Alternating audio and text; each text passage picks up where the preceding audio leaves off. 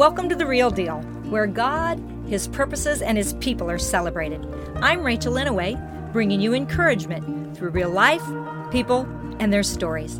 It's The Real Deal. Hey, let's get started.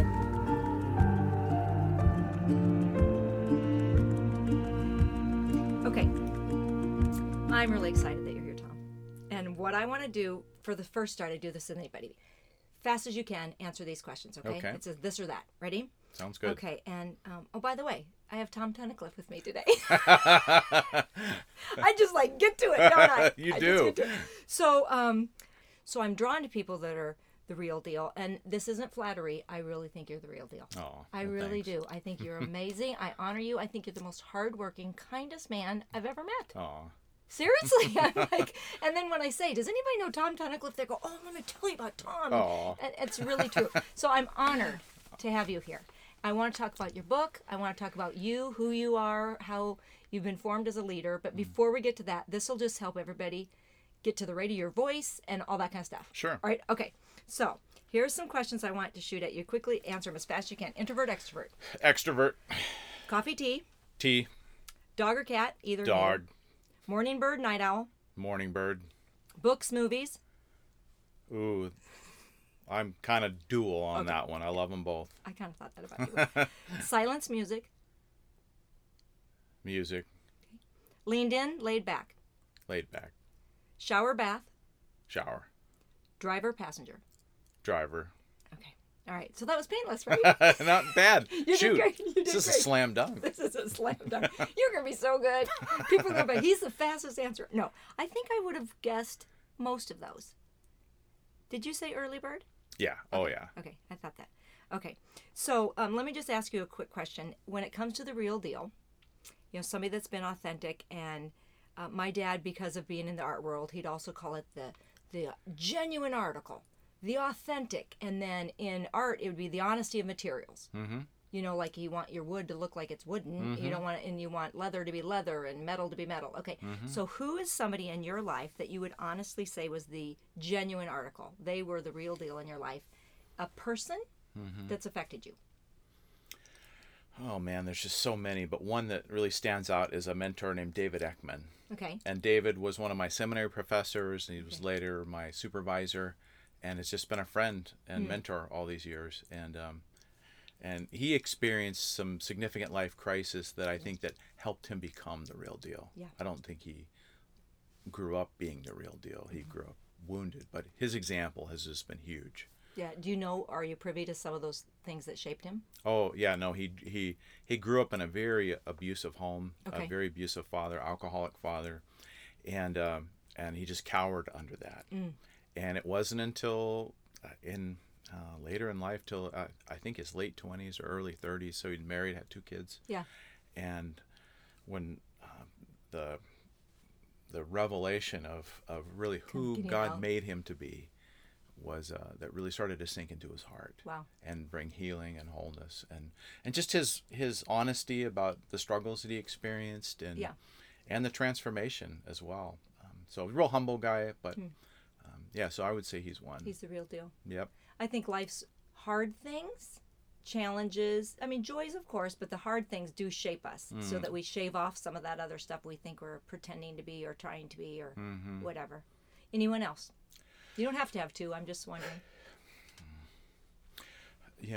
A guy, a friend who just went to be with the Lord, his name's Don Talley. And Don was one of our neighbors who lived a couple streets over when I was a kid growing up.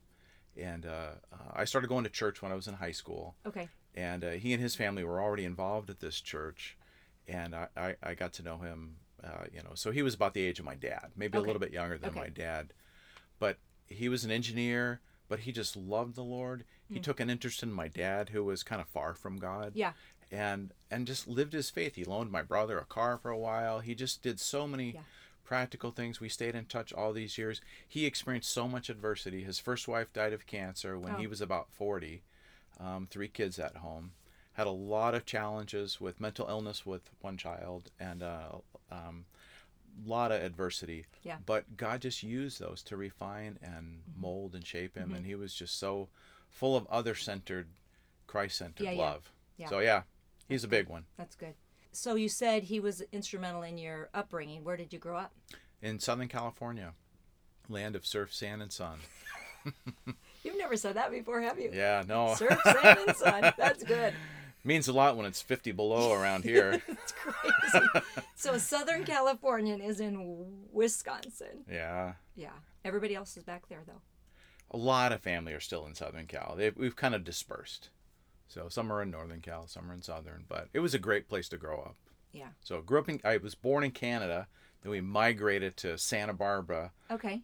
which is truly surf, sand, and sun, and then Yeah. down to Orange County. So, Okay. but it was a good place to grow up. And so did you go to school in California? Your All the way undergrad? through. All the way through. Yeah. Okay. Yep. So what school? So like high school, High school, college. college, all of it. So I went to University High School in Irvine, California. Okay. And we were the Trojans. Oh, That was okay. our mascot. It was kind of a Okay. nice mascot. Yeah. But I eventually went to USC later in life. I got my doctorate at USC, which were also the Trojans. Yes. But in between those two, I went to Cal Poly San Luis Obispo and studied architecture. Okay, what was it called? What? Cal Poly Okay. San Luis Obispo, little school in Central California, and studied architecture. Then that was my first profession. To my early 30s, did that, and then went to seminary. Went to Western Seminary, got a Master's of Divinity, and that was in Sacramento. That was in one of their extension sites. Okay. And then eventually ended up at USC. So If somebody were to try to erase all of that off of a whiteboard, is there anything out of all that teaching and experiences and learning and training that really stuck? Like, is it just etched in you? there's so many different lessons. I mean, in one sense, I'm way overeducated, so Okay. I know that. But from my undergrad Yeah. architecture experience, we learned by doing. That was our Right. motto at Cal Poly, and Yeah. it was so true, and it became true in my profession as an architect. You learn by doing, and you take a lot of notes. You learn a lot of things. You make mistakes, but you keep learning Right. by doing. Right. And I think in my seminary experience, I learned how to live out my faith from my professors who were also practitioners. Many of my professors weren't full-time professors. They were pastors who were teaching part-time. And so I got to see how they integrated their theology and their doctrine with how they pastored and cared for people and preached and taught and discipled others. Yeah. So that was a big So one. much is caught and taught, but a lot is caught. You know what I mean? Like, you're it's watching huge. them, you're observing them, in some ways gleaning from them the best of their qualities. Right? Yeah. And you're like, Oh, I yeah. like this about this dude. I like this about this guy, whatever it is. Yeah, that's good. A lot of that's unconscious too. You don't Yeah. realize that you've caught it until Right. later, and you're self-reflective, and you go, so and so used to say that, and I say that all the time Oh, yeah. now. Oh, yeah. We have so many. We've written them down and gave them to my dad for one of his 80th birthday, all these Richard phrases. And some people in my family go, I still say that one, but not everybody, you know what I mean, in different ones. Yeah. I spent some time with a friend walking in this neighborhood here, and she moved away, but she would always say, right, right, right. I talked to her about something, and she'd go, oh, right, right, right. And I mean, it was her normal phraseology. Yeah. She moves away, and somebody says something to me, and we were just talking as we were walking. I'm like, oh, yeah, right, right, right. And I realized, You that's caught that. exactly the way Kim talks. Yeah, You you she caught it. says that. Yeah. So it's kind of a mannerism, too. But okay, so let me talk to you about those people that influenced you, and then the way that you've been shaped to continue to be educated, but then the leader that you are, and how that relates to what you wrote in this book. And we actually had a conversation around Christmas time, I think, and your book had just come out, and what you were sharing, I was just, well, number one, I'm fascinated because I love people, but then how we learn things, how we pick things up, who influences us in our lives as we're becoming our own real deal is amazing. It's literally amazing. And when you were kind of talking about the different categories, I could picture people in my own life or in my kids' lives. Yeah. Like, this person invested in my son Andrew, or this is something that Michael learned, or this is when Grace, and I had people for some of those high points that you were talking about. So whether this is a good segue or not, I want you to tell me about what you learned about leaders, how they're formed, and some of that. No, that sounds great. Tell us Would about love the to book. do that. The part of what's fueled the whole book was my passion to invest in the next generation of leaders for the church. I was a youth pastor back when dinosaurs were on the earth, and just love investing in those and equipping others and seeing how God uses them. And So a number of years ago, I was teaching seminary at Western Seminary, and I used to teach an introduction to seminary class. So it was the very first class that students would take when they're taking all their theology and Bible and preaching and all that stuff. And it was a short class, and it was mainly like theological terminology and a little bit of church history, little things just to give them an edge, even a little bit of speed reading, effective reading kind of stuff, because you can get buried with reading in Bible college or seminary. Well, inevitably 2 or 3 weeks into the semester, I could tell you who in that class were going to flourish in ministry and who were going to have more of a tough time of it. Wow. And just it had a few weeks in. Oh yeah, no, and it had nothing obviously to do with what I was teaching them. It was stuff that I observed in their life that they had gained elsewhere. So here I am thinking that seminary is going to do all this great stuff in their life, but they had already gained some pretty significant abilities and capacities before they even showed up. Yeah. And so when I entered my doctoral program at USC, my desire for my dissertation project was I wanted to find out, where did they get those qualities? Yes. Where did they come from? Yes. How did they develop them? Yeah. So then you decided that's what I want to study. That's what I want to find out. Yeah, and so that was with that question in mind, how do young leaders develop, or young people of high impact? And because not everybody's meant to be a leader, but I think all of us have the capacity to have a high impact on others. Yeah. And so my first task that I had to set was the boundaries. What age slice did I want to study? Right. Okay. And so I looked at what happens in high school years, college years, and the 5 years post college. Okay. As my kind of zone of influence. Even though stuff happens before that and stuff happens after, but those were my years of focus. So that it wasn't like, this is when your personality is formed at age 2. You wanted to know about leaders and how people rise kind of to the top of their game. Yeah. To be a high impact. Exactly. Okay. And so the other thing that was a challenge is that I had to have an interview pool of people that I was going to interview and ask about this that had a track record of leadership. So that it wasn't just because they said they were a good leader or because of their title. No, they had to have a demonstrated track record. So I chose to interview megachurch pastors around the country. And so I interviewed 40 megachurch pastors. I wanted to just do 10. And my dissertation advisor says, no, you need to do 50. Oh. And I said, how about, and so we agreed on 40. So anyhow, I interviewed, and these were all men. Okay. So there weren't many women megachurch pastors back when I was doing my study. That's fair. But they came from multiple denominations, multiple ethnic backgrounds, but they had to have grown a church to over 2,000. Okay. So they couldn't have been the takeover pastor, the pastor who stepped in after somebody else had grown it. They had to be the one that either started it or grew it significantly. Yes. And what was fascinating was within 3 or 4 interviews of guys, I would begin to see patterns already rising to the surface that were consistent patterns. These are people that don't necessarily know each other. Right. You know, and they weren't comparing notes. But as they shared their stories, I would ask them questions like, what happened to you in your high school years that was most influential in your development as a leader? And then I just let them talk. Right. And I was recording it just like we're recording this. Right. And as they began to share, it was obvious the things, the consistency across them. And I began to see patterns. And it was amazing. So what was one of those things that kept coming up where you were like, okay, that rang my bell. This isn't just an anomaly. This is a one guy deal. This is consistently you found what? Yeah. So in those, in fact, all across the years, but particularly in high school, many of them shared stories of how team sports shaped them as leaders. Football, basketball, baseball were the ones most commonly mentioned. Okay. There was a few that were more individualized sports. There's a swimmer on the mix, and a golfer, and a martial arts expert too, and all those had an impact. But the other thing was performing arts. Many of them were musically talented and were in bands or choir, orchestra. Another thing was part-time jobs were really influential. Yeah. And who would have thought flipping burgers was that formative in a leader's life? But some of these guys were almost choking up as they were recounting stories of these things, how they impacted them. But the common thread among all those things was that they were building confidence. Yep. And not just any kind of confidence, layers of confidence. Very specific layers. And as the interviews continue, I began to see 4 specific layers of confidence arise. Tell us what those layers are, or what you consistently found. Okay. Oh yeah, no, across all 40. And the ages of these guys at the time were, I think the youngest was in his early 40s and the oldest was probably in his 80s, retired.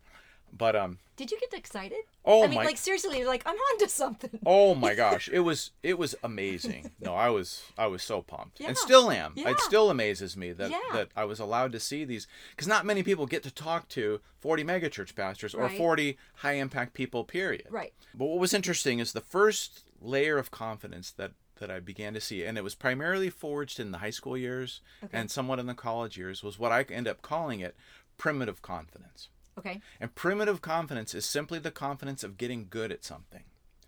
And these areas like sports, performing arts, part-time jobs, those provided the context to get good at something. Hey, the fact that you played football in high school, I played football in high school. Yeah. Okay, I don't play football anymore. I got a bad shoulder. Maybe I can toss the ball around. But the lessons that I learned, then the primitive confidence that I gained, has carried with me in almost a scaffold fashion. Oh, that's good. Over the years. That's good, yeah. So that primitive confidence was huge, and it was just getting good at something. Mm-hmm.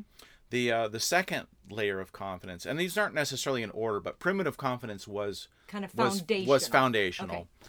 Okay. Was what I call vicarious confidence.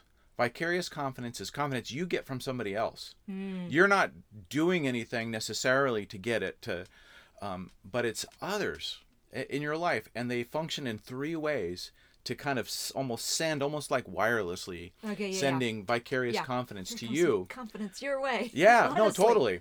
And the first was just by modeling, just their role model. It was an English teacher. It was a history teacher. It was a football coach, a track coach, a music teacher, a band leader, all these kinds of folks, a parent, a grandparent.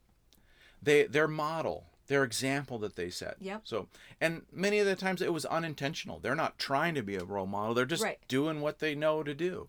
Kind of like that you catch it that we talked about. Exactly. No, vicariously, you're catching something of them. Yeah. So that was a big one. The second way that you got vicarious confidence was by affirmation, by their affirmation of both of your worth and your value as a person, but what you got good at.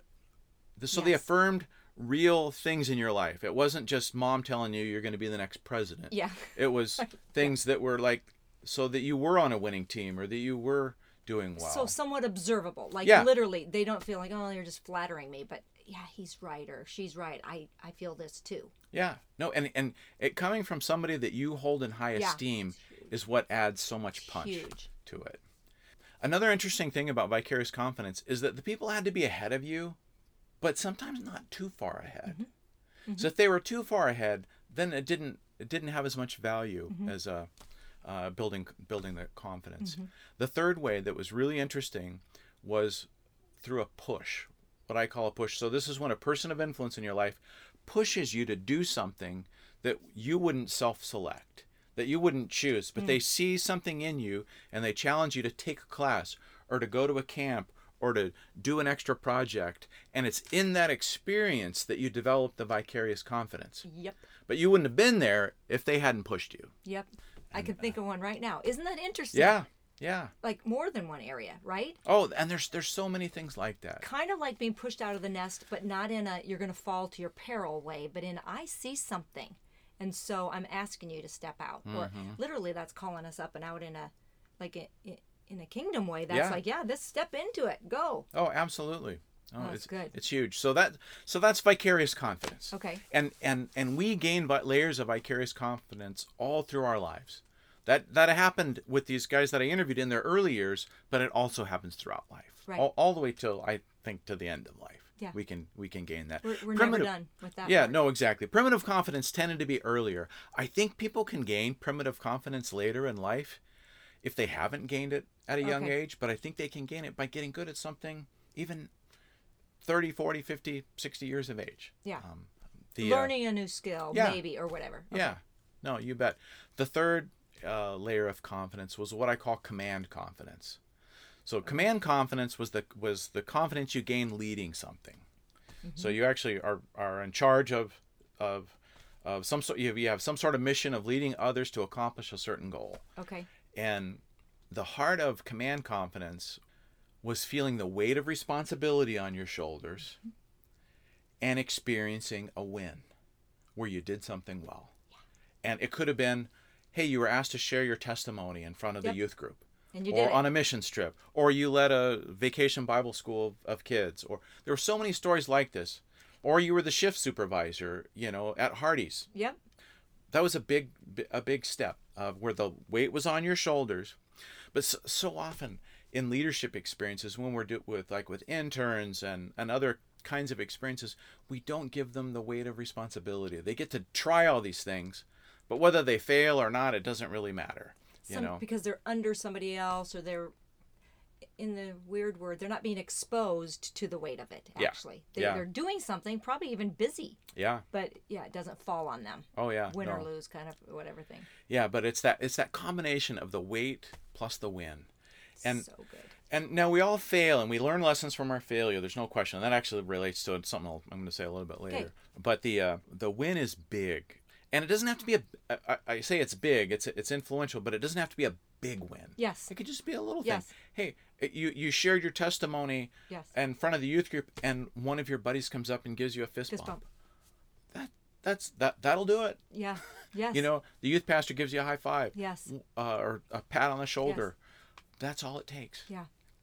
And we can deliver command confidence to others all the time. All the time. I was just thinking about that. I was just thinking, so how many opportunities are out there of sowing a seed into somebody that literally was a seed that later grew into a big thing because you said, hey, way to go. I really appreciate that you did whatever that was. Oh, and I heard story after story of these guys sharing this. And the other thing I just want to insert in right now, too, is after I did the study, I was a little concerned. I interviewed these 40 guys, found these principles and truths, and I thought, well, how does this apply to women? And how does this apply to people not in ministry and other areas of influence? And so I began to extend the study and talk to women who I would consider of high impact and men of high impact in business and other realms, and the same principles. I was just they going answered to the say, same. It has to be universal. They were across the board. So that was awesome. Weren't you like, I'm on to something? Oh, it was incredible, and it still is. Yeah. The fourth layer of confidence is what I call turbo confidence. Okay. And turbo confidence is a layer of confidence that you gain in a short, intense period of time. Turbo confidence is when life itself just crushes in on you and presses you. And in the midst of that, how it's forged is when life presses in and it's crushing down, you cry out to God for help. He sustains you and gives you the help you need. Doesn't remove you from the obstacle, but sustains you, and you make it through. Yeah. It could be the loss of a parent. It could be a significant illness. It could be a kid going off the ranch and you begging God for help. It could be all kinds of adversity, losing a job, your own health challenges. So many different stories these guys shared with me of it happening over a short, intense period of time. But it built this layer of confidence when they made it through and the next crisis arises or the next challenge comes. They look back on that almost unconsciously. Yeah. God brought me through the last one. Yep. He'll get me through this That's one. right. And we continue to build those layers of turbo confidence throughout life. Now, there's nothing that we can do. Nobody wants to intentionally throw themselves under the bus. So you don't really plan your turbo moments. Yeah, you don't like, hey, I'm going to train the staff on how to do turbo confidence. So everybody down under the bus. It's one of those layers of confidence. To be forewarned is to be forearmed. There you go. To know that God uses these things, and He is faithful, and He will hold you. And sometimes He does deliver you and yank you out of it, and you get healed and whatnot. And other times you endure. And oftentimes it is delivered from, but not a lot of times just delivered through. There's still a deliverance. Absolutely. You still are through. You've endured, not been plucked from, but endured. I'm no longer there, and I'm not even the same person as there because I've become this new deal. No, this new absolutely. piece of me. Yeah. You know, Scripture's full of examples. Romans 5, James 1. You know, a lot of times we'll throw James 1 at somebody. You know, consider it all joy, my brothers, when you encounter various trials. Well, yahoo! I want to throw a party. Right. But what Turbo Confidence does is it plants a little seed of hope.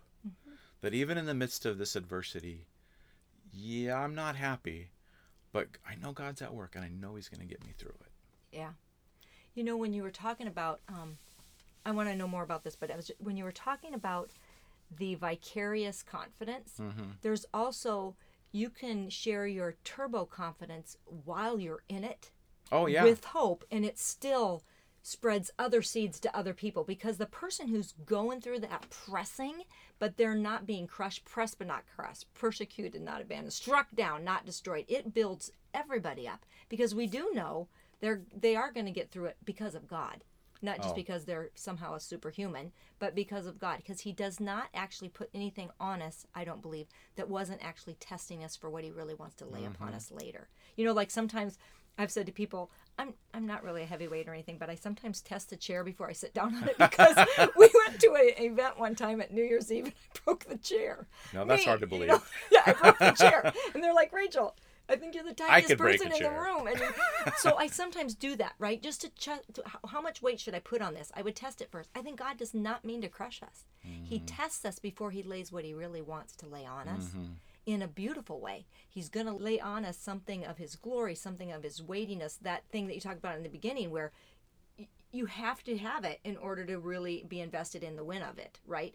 So, but not in a mean way. He's testing us through those turbo confidence sections, I think. Oh, absolutely. For our own good and His glory later, but it's like, it's exciting to see. Okay, so I didn't mean to interrupt you, but those are the different confidence levels. So those are the four layers of confidence. Okay. Yeah. Give me the first one again, though. So primitive confidence. Okay. Vicarious. Command confidence. And then turbo. And turbo. Okay. And let me say this too. I think there's a lot of people that will never necessarily experience command confidence because they're not called to be leaders, and they're good at other things, and that's okay. Right. But I think all of us can experience primitive confidence. All of us can experience vicarious confidence, and all of us can experience turbo confidence. Right. I'm wondering if we short circuit or don't believe the leadership role that may not be considered a leader, but you're still leading.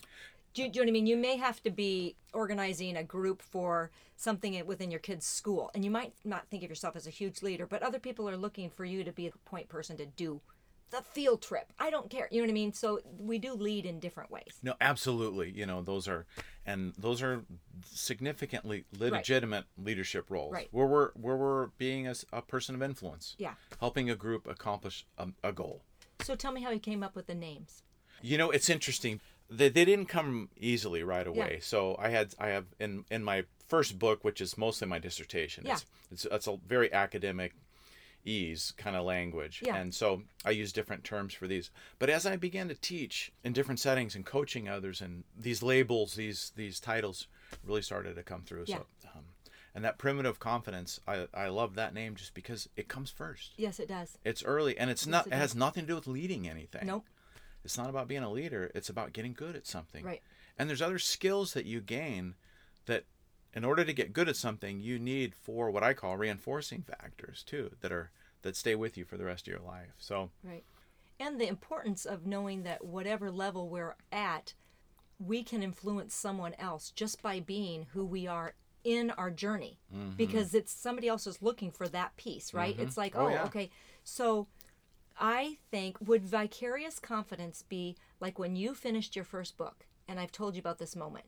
So you finished your first book, you come to Life Group, you set it down on the table, and you tell us, you guys, it's been kind of a long road, but I finished. And we all were like, oh my gosh, this is so great. Well, everybody in the room liked it, but it was something for me. It landed on me because I was in the middle of trying to write this first book. Yeah. First book. It's the only book I've written so far, but I have another one in the make. But I know that moment formed something in me. And I really want you to know, Tom, I was like, Michael, Tom even said he could help us if we had a question. It it's like the bull was in the thing and somebody opened it so it could go into the yard and run around, in the rodeo. They're literally, I was behind that going, I think I should, I need to, I already have the chapters. And you set it down on the table, and I felt like God pulled up that thing, if that makes sense. You go. It was vicarious confidence, right? No. Oh, all the way. And the beauty of it is, I had no idea. I'm just fat, dumb, and happy, kind of sharing what I'm doing. And hey, here's my book. Yeah, but it was huge. But it was my example. It was the role model that I set of. In one sense, you're looking, going, well, Tom can do it. I can do it. Exactly. And that's how vicarious confidence works. Exactly. That's how that modeling works. Years ago, I was with a bunch of guys, a bunch of buddies in our Bible study that I had out in California, and we were at an indoor climbing center. Okay. And we're making a lot of pretty good climbs, 20, 30-foot climbs. And you had to have a person not repelling. You had to have the belayer holding onto the rope for you. And there was one climb that when you got to the top, there were none of those little handhold footholds. They stopped.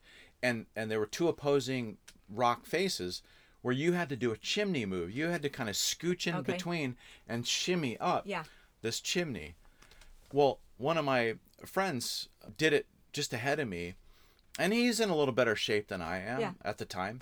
But I thought, man, if he can do it, I can do it. Right. But what's interesting, if one of the younger rock climbers at the center would have done it, it wouldn't have given me the vicarious confidence as much as if my friend did it. Yes. Because I was a lot closer in ability to him. So having somebody that's a little bit further down the road is huge. That's key, because otherwise, if they're too much further, we can be like discouraged by that, because we'd be like, oh yeah, but they're experts, or they're further along, or they're that much older.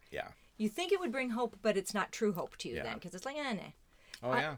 Totally an aside, but we just watched The Dawn Wall. Have you seen that movie? No. It's a documentary. It is fabulous. You need to look up that documentary. Yeah. Okay. No, that sounds good. We might need to edit that out, but I don't care. It was really fascinating. Yeah. And there was a part where they couldn't get past it, and then the one guy did.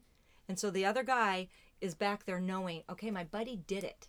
My buddy did it, which reminds me of your story, but it was very, very good. No, that's cool. Okay, so what other parts or what other things did you find in leaders? So here's what's interesting is these 4 layers of confidence, in and of themselves, they need something else. Okay. There were 4 other elements that I found that were really significant in forging those layers of confidence. Yeah. The picture that came to mind to really help me tie this all together is a glue laminated beam. And as an architect, so I'm still a little bit of an architect nerd. Yeah, glue lam beams are beams that are made in a factory where you layer a whole bunch of pieces of wood, of like 2x4s or 2x6s, and you glue them together to make a bigger beam. Yep. And so the layers represent like the wood, the pieces of wood. The layers of confidence are like pieces of wood. The more layers of confidence you have, the greater ability that you can carry heavy loads as a leader. Yes. More weight of responsibility on your shoulders. But a beam will not carry the weight unless the pieces are glued together. And so what I call these other 4 elements are 4 epoxy-like seams that go between the layers. And the 4 seams, the first seam is simply convictions, is what your convictions are. And your convictions are huge. They're different than beliefs. Beliefs, are ideas and things that we hold to, but convictions actually drive your behavior. Right. They limit your choices based on what your convictions are. Yep. And we don't have that many convictions as humans. But it's these convictions provide, what I found in these interviews is these guys shared these convictions that they learned early on in their faith development that stayed with them and propelled their ministries in significant ways. Wow. But convictions provide motivational fuel and moral guardrails. Okay. So they kind of provide a twofold thing. They keep us focused and keep us from straying too far. Left or right, But they also provide motivation and almost like rocket fuel to stay on track. And it was amazing grabbing a hold of and hearing their convictions and what a difference that made. Like one pastor in Texas shared, of a large church, shared that he learned as a high school student the conviction to make disciples of all nations. Yep. Well, their church is an incredibly evangelistic, outreach-oriented church. And that was forged as a conviction in high school. just hearing his pastor, hearing his youth pastor, and seeing it role modeled. So convictions were huge. But where we get convictions, that's the other thing that was just fascinating, is convictions, they come more by, we absorb them from the communities that we commit to. They're absorbed and then embraced. Okay. So we almost unconsciously absorb them from communities that we belong to. It could be our family of origin. Yep. It could be a work community that we're involved with, or it could be a church community or a youth group, a number of different things. The water we swim in really does affect us, and certain things will stick. Huge. Yeah. And we absorb them, and then we more consciously embrace them over time. Got it. So, but that was one of the epoxy-like seams that was just huge. Okay, share another one. The second one was what I call spiritual wholeness. Okay. And spiritual wholeness, it really developed because over time, and it was actually after I finished the research, and I don't even use that term in my dissertation anywhere. Okay. But in my research, I had to do a literature review before I did my national study, and so I had to read anything and everything on leadership development. Okay. That was research based. So it couldn't have been Bob's 10 snappy reasons of why you develop as a leader. It had to be like studies and and those kinds of things. And one of the things that came up a lot was the importance of self-awareness, of a person developing, of really recognizing who they are. Mm-hmm. Well, what I found, a couple things that I found in my research, was many of the men didn't develop self-awareness until their 40s. Wow. Significant levels of self-awareness. Now, guys, I think, and again, I'm being overly general here probably, because I think this could apply to anybody, but we tend to almost more unconsciously lean towards what we're good at and avoid what we're not good at. And so it's almost like unconscious awareness. Yeah. And so it still functions.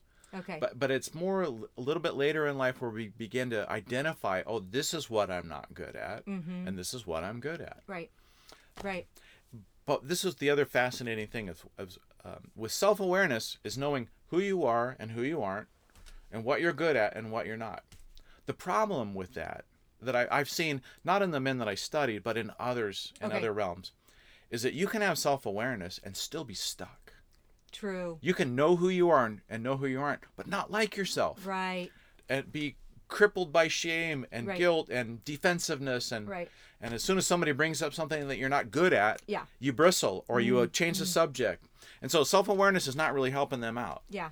And so what I found was that there was another element that came alongside that helps us to flourish, and this is almost as fundamental as like primitive confidence. Okay. Is this spiritual wholeness? Spiritual wholeness is a blend of self-awareness, of knowing who you are and who you aren't, what you're good at and what you're not, and being okay with it. Yeah. Because you know you are so loved by God. Yeah.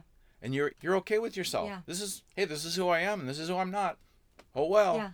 Yeah. God loves me. It's not defeatist. It's actually like both self-aware and like that you just get to take this deep breath and let your shoulders down. Mm-hmm. Like, and I'm loved. Cease striving. I get this. I can do this because I'm good at this or not good at this. That's good. Oh, it's like huge. Somebody let oxygen in the room. Oh, it was huge, that whole unfolding of that, because I would see the limitations of self-awareness, and read all these books, and we could go to Barnes and Noble now and pull leadership books off the shelf, and I'll show you somewhere that it's saying something about self-awareness. But it's not enough. But you have to be okay with it. And what makes it okay with it for the believer is just knowing how and experiencing. I shouldn't just say knowing, because it's more than cognitive. Right. It's experiencing that affectionate love of Christ for us that drenches our soul. We really can't get past identity. No. Identity and who we are and whose we are is the core of everything. It's the heart of spiritual wholeness. Once you get it, nobody can take that from you. Yeah. No matter what happens, no matter what weight's put on you, when you get it, you get it. Yeah. That's good. Oh, it's huge. Okay. So spiritual wholeness was the second. Yep. Epoxy-like seam. Right. The third was an aggressive learner mindset. Okay. Every one of these guys were learners. They were constantly learning and growing and expanding. And it didn't matter whether they were 30 or 40, 50, 60, 70 or 80s. They were learners. And both active and passive. Okay, explain that. So what I mean by that is they would actively seek out new knowledge, insights, either whether it was a sermon series or a challenge their church was facing, what they need to overcome, or a personal challenge. So they're going to learn, they're going to grow, they're going to take initiative to read books, talk to people, seek out mentors and counsel and seeking wise counsel. So that's the active side of an aggressive learner mindset. Right. The passive side, and this was huge, passive side is just the humility to be open to life lessons when they come. When that coworker says, you know what, you really stink at that. Or, you know, that if you did it this way, it would help you a lot more. When that unsolicited advice comes and you're open to it. Yeah. That's huge. That is huge. There are so many lessons that we need in life. Yeah. Because we have blind spots. Right. There's no way we can learn it all ourselves. Right. But people, if they take an interest in us, they'll give us counsel. They'll give us advice, whether it's being a mom or a dad or whatever. Because they care and love us enough to show us that too, right? Yeah. So it's interesting, in the very beginning when I said, are you leaned in or laid back? The leaned in is the go in after it kind of thing, but the laid back is the passive. I'm laid back and I'm still going to receive what I need to know to shape me. Oh, absolutely. And people that don't have that passive side, you can be a learner, you can be an aggressive learner, and you can have a PhD and have 4.0 GPA and all that. But if you're not open to that passive side, you're going to hit a glass ceiling faster than all get out. And it's just so simple. So somebody comes along and says, hey, Rachel, I noticed when you spoke at your last conference, you know, if you would have just focused on this more, and if you said, I got that, thanks, you know.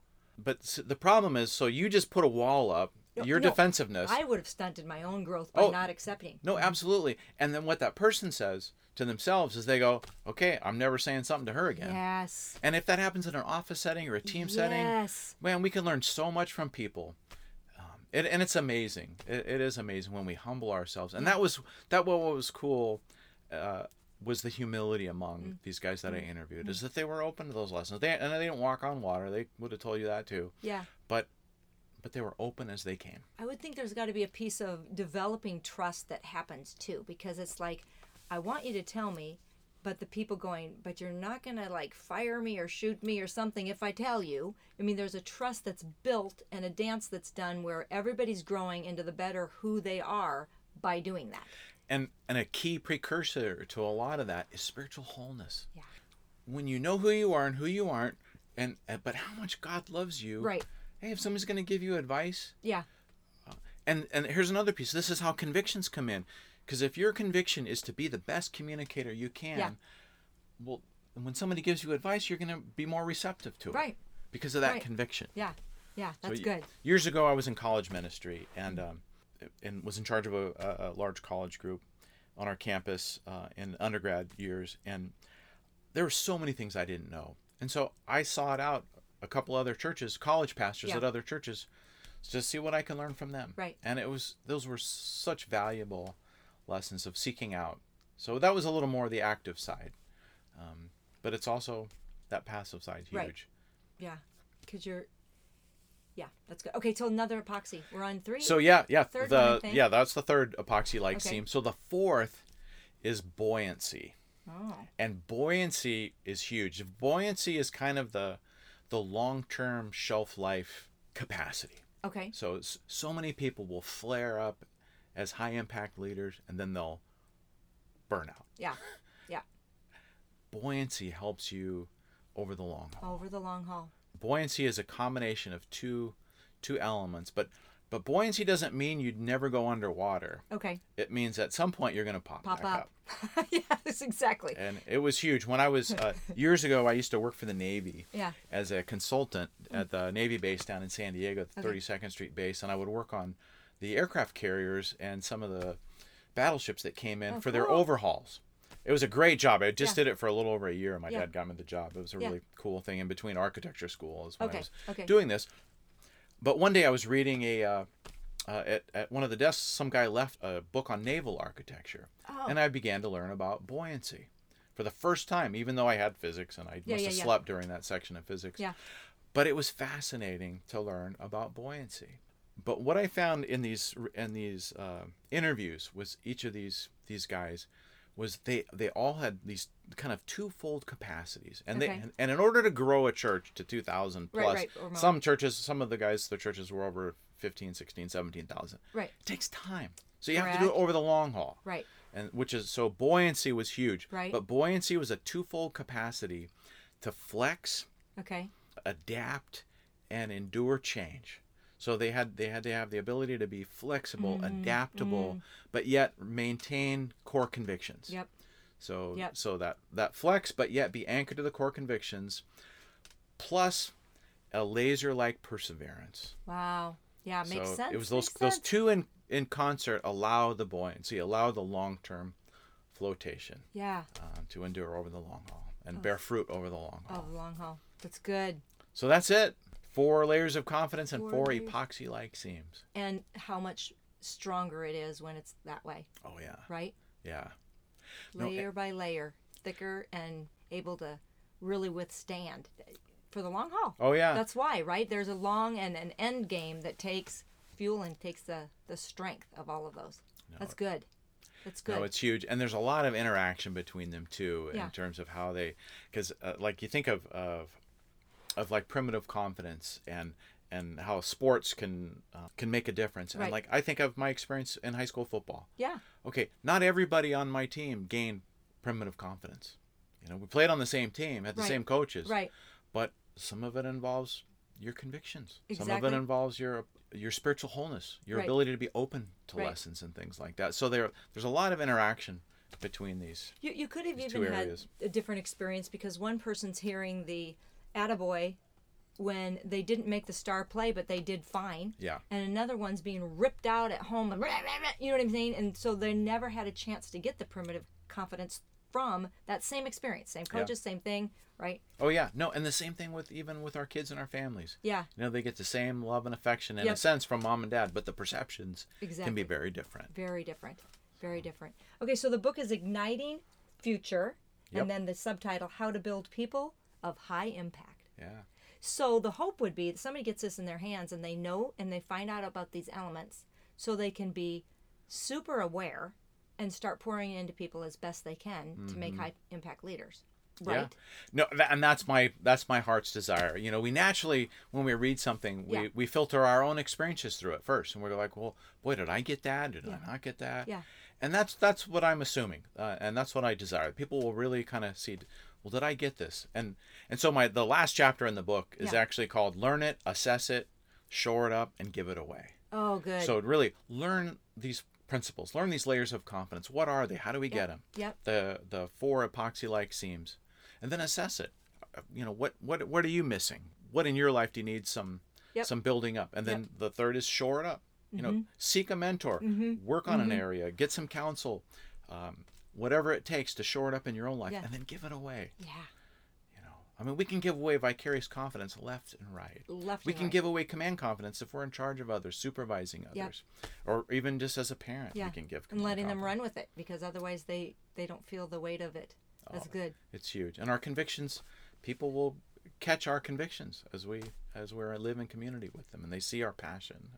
And any good leader, I believe, wants not to ever shoot other people down, but just be around and in the mix of other good leaders. Anybody around you that's good is going to make you better, right? So Oh, absolutely. to not be afraid of that, but to celebrate, this is a good leader, or now I have it. I always tell people, if I don't have $5, I can't give you $5 if you ask. But if I do, I can impart it. And Paul always said in Scripture, I've come to impart this to you. Yeah. Like I'm giving away what I have. Here you go.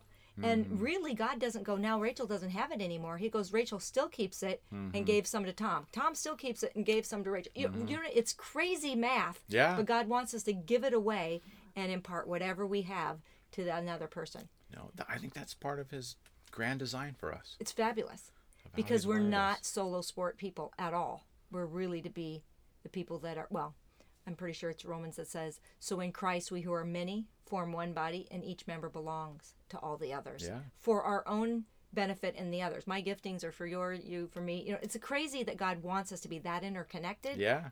but it's so exciting Yeah. to see how interconnected Oh, we're yeah. to be. Yeah. It's no, wonderful. Very good word. Aren't you excited? Oh, I am so pumped. I wish every parent, every youth pastor Yeah. in the country would pick So up how this can book. people get the book? Where it's available through? So it's at Amazon. Okay. So you can either type in Tom Tunnicliff to Amazon or Igniting Future. Okay. And it's in Kindle or paperback. Great. Okay, and spell Tunnicliff. Tunnicliff. F as in Fred Flintstone. There you go. That's good. That's good. It's right there on the front, and you spelled it right. That's Good thing, huh? That's really good. Let's pause a second. If you are enjoying The Real Deal with Rachel Inouye, subscribe, rate, and review it. I appreciate your support. All right, back to The Real Deal. Okay, so let me ask you, it doesn't have to be one last question, but let me ask you a question. Out of all of those levels that you talked about, whether it's the vicarious confidence or the command confidence or the turbo confidence, maybe I want to know about the turbo, if you're willing to share. Sure. What's something that's been hard, but you're through it, or you're at least not in the breaking point stages of it, that has really formed you to, because you're amazing, Tom. Oh, you're amazing. And something that God has done, and some people would think to you, is really not the way God works, but for you. What is an area that you'd be willing to share? Let's see, do you have any Kleenex nearby? Yes, right there. Yeah, good. I think two of the most significant lessons that come up is one, when my dad was diagnosed with early onset Alzheimer's when I was in college. So I was in my early 20s, and I got the call from my mom, and it was just crushing. Ugh. So he had to retire early. So he was diagnosed in his late 50s. So I moved home. I actually moved from college up to Northern California, where my parents relocated, to help my mom take care of my dad. Yeah. And that's where I got my first architecture job. And just those lessons in those years of his dementia and caring for him, and then crossing that threshold of where he had to be institutionalized, because we couldn't care for him at one point, but we would still see him often. My mom would go multiple times to visit, and then I would be able to go on weekends. But just that whole experience was huge. God used that to break my prideful, self-centered heart. I'd like to think I was like Mr. Nice Christian guy, but I was pretty self-centered. I learned that when I got married, and Kirsten and I went to the video store, and it's like, oh, I don't get to pick the movie. We got to negotiate this. I could bulldozer, but not every weekend.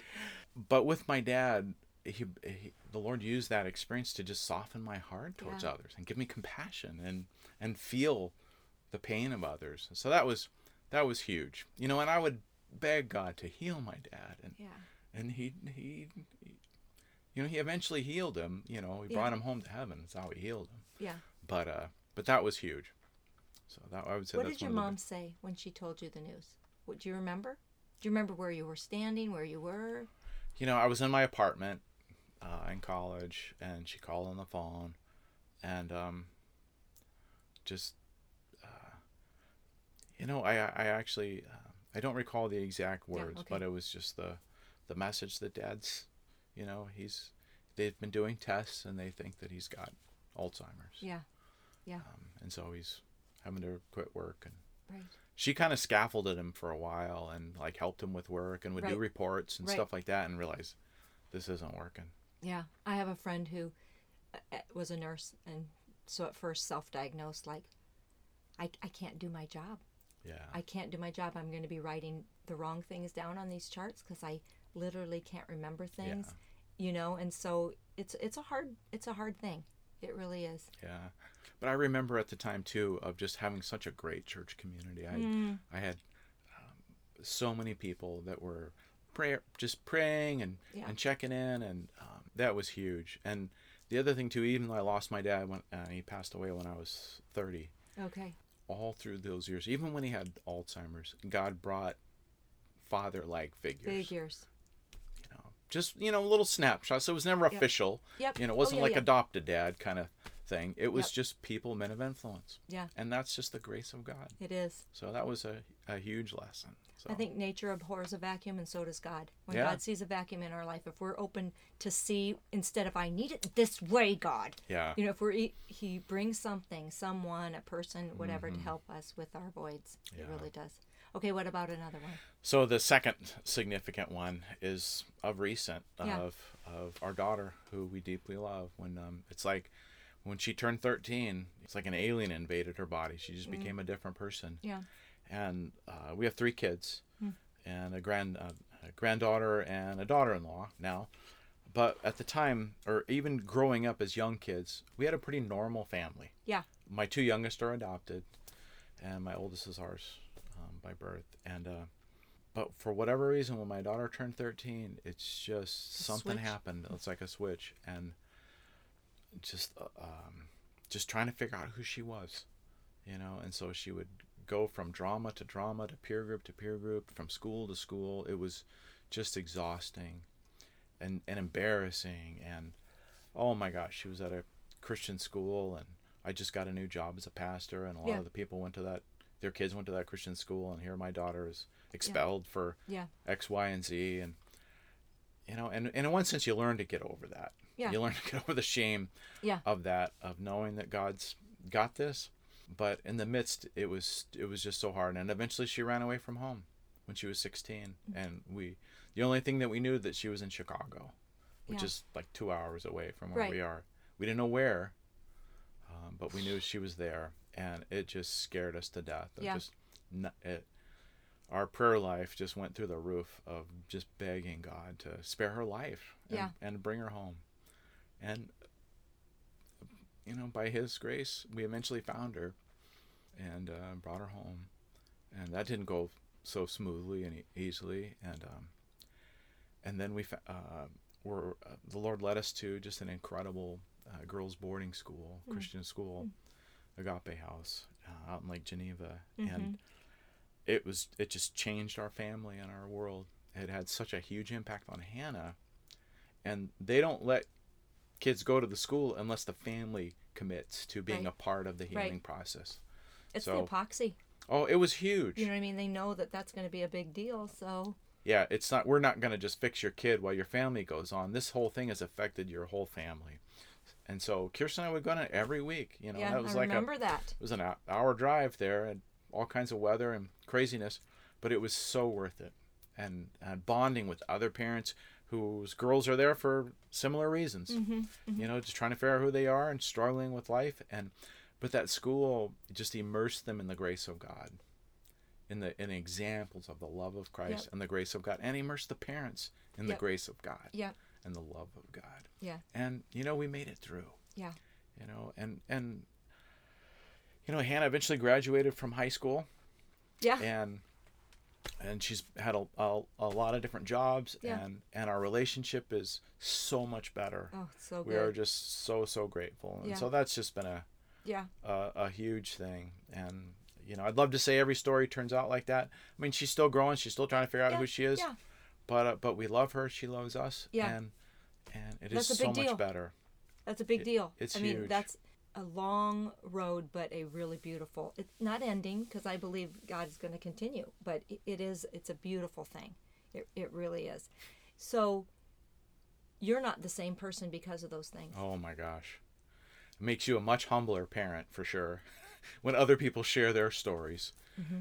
And sometimes it's hard, though, to empathize with people when they're concerned about, my kid's going to get a B this semester. Yeah. I'm like, hey, at least they're alive. At least they're going to school. Do you know where they sleep at night? Yeah. That's a bonus. It's huge. So it gives you a broader perspective in life. Right. It allows you to be a little more resilient. Right. When the things come, you choose which hills to die on. Right. And that's been a huge life lesson for us. Even this morning, I got a call at 5 a.m. this morning from Hannah. And she said, Dad, I'm in a snowbank. Can you come dig me out? She was going to pick up her boyfriend. Okay. And she was going too fast around a corner. It hit some black ice, slid into a snowbank. Yeah. Car got stuck. So I throw a bunch of shovels. I'm out there at 5 in the morning. Her boyfriend and I are digging the car out. We couldn't do it, and finally a police car came along and bumped us out, and we got her out and whatnot. But when we got home a little bit later, she said, "Thanks, Dad, for." Yeah.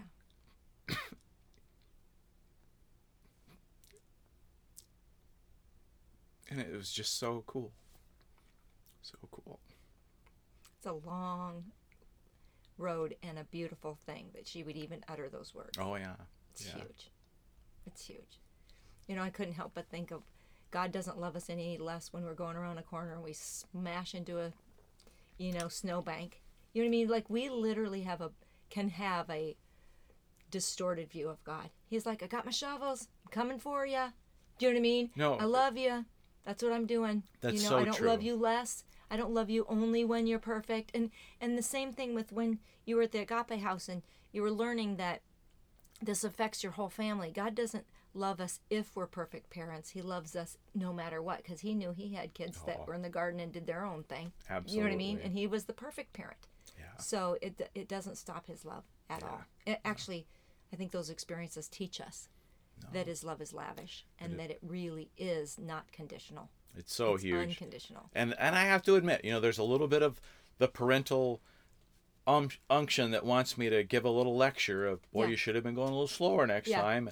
But I knew in my heart, she knew that. Yep. I didn't have to remind her of that. I just needed to help her out. Yep. That's all she needed. She didn't need the reinforcement to make sure she got it. Yeah. Right. And that's a trust thing, too. You just have to trust that God's going to teach them and me not nag them. Yeah. And I don't know this for certain, but not having a mini lecture, even if it was mini or just a moment thing, may have helped her come and say, Dad, thanks. You know what I mean? Because you didn't. Yeah. And she probably knew you could have, or maybe had a list of what you might have said, and you didn't. You just loved her and rescued her. No, good word. That's beautiful. That's good. I am so honored that you were here. I'm not kidding. I'm so glad that you did this. I think that a lot of fun. People need to check. What's the first book's name? It's a theology book. More of your just. Yeah, it's How Pastors Grow. Okay. It's a lot more technical. It's really written for an academic audience, for professors and whatnot. So this is really the book that puts it out in a way that anybody can pick up and enjoy it. Right. That's good. Well, I hope people do. Would you be comfortable just praying for whoever's listening to this? Would love to. Okay. So you pray for our listeners, and I want to pray quickly for you. Hey, sounds great. Okay, thanks. Father, thank you for a chance to visit today. And Lord, we're just so grateful for how you come after us. And in spite of our issues and challenges, Lord, you love us, you accept us, you just pour your affection on us. And I pray that for everyone listening would experience your love and affection, that they would experience spiritual wholeness, Lord, that they would be okay with who they are and who they aren't, Lord, because you love them just the way they are.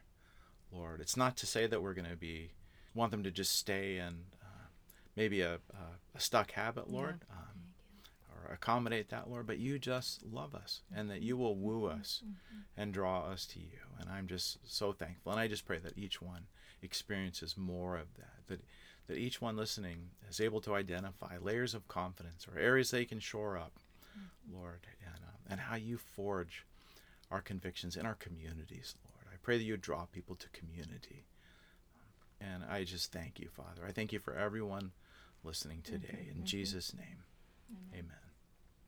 God, I want to thank you for this time today. I thank you that every day ordained for us is written in your book before any of them come to be. And you knew about today. You knew about this topic. You knew that Tom would have this book and that I'd be sitting here, that listeners would be driving or on a treadmill or cleaning a house or whatever they may be doing. God, I thank you for what you've taught Tom and that he's willing to research things, go after things, study things, but then impart them to other people and give it away, God. And I ask that you would bless him from the top of his head to the soles of his feet, Father. I pray that you'd strengthen his frame. I pray that you'd be with him and Kirsten. I pray for their marriage, God, for their children and grandchildren, God. I just want to ask you to bless him big time, God, with the shield that we already know you promised that's around him and that you'd lift his head today. Thank you for all of the things that you've brought him through, God. And thank you that you have good plans for him ahead, Lord. Thank you for this book. I just pray, God, that it would get into the hands of people who would be encouraged by it, would be equipped to do what they're called to do, that people would know that we're made on purpose for a purpose, and that it would really set people in ranks to step forward in your kingdom and to do the things that you're asking them to do. God, I thank you for the good leaders we've had in our lives. I thank you for the people that have instilled in us, whether it's one layer of confidence or something vicarious or something that they really just told us something. I'm asking that you would give Tom more of those and that he'd be quick to see who he can be pouring into, God. I thank you for the way he does that so naturally, Lord. It's just his second language. First language is encouragement and being able to see the good in others. So I'm just grateful for him. Father, I pray that you'd bless him and that you'd bless these listeners, and that everybody would know, God, that you are a God who makes each one of us individuals, but you're so pleased that we bear your image. So just thank you for who you are, God. We love you in Jesus' name. Amen. Amen. Amen. Thank you. My pleasure. This what was a delight. Really great. You were wonderful. Oh. You've been listening to The Real Deal with me, Rachel Inouye, helping people celebrate their significance and the genius of God in them. Audio engineering by my husband, Michael Inouye. Thanks, babe. Theme music by Andrew Grace.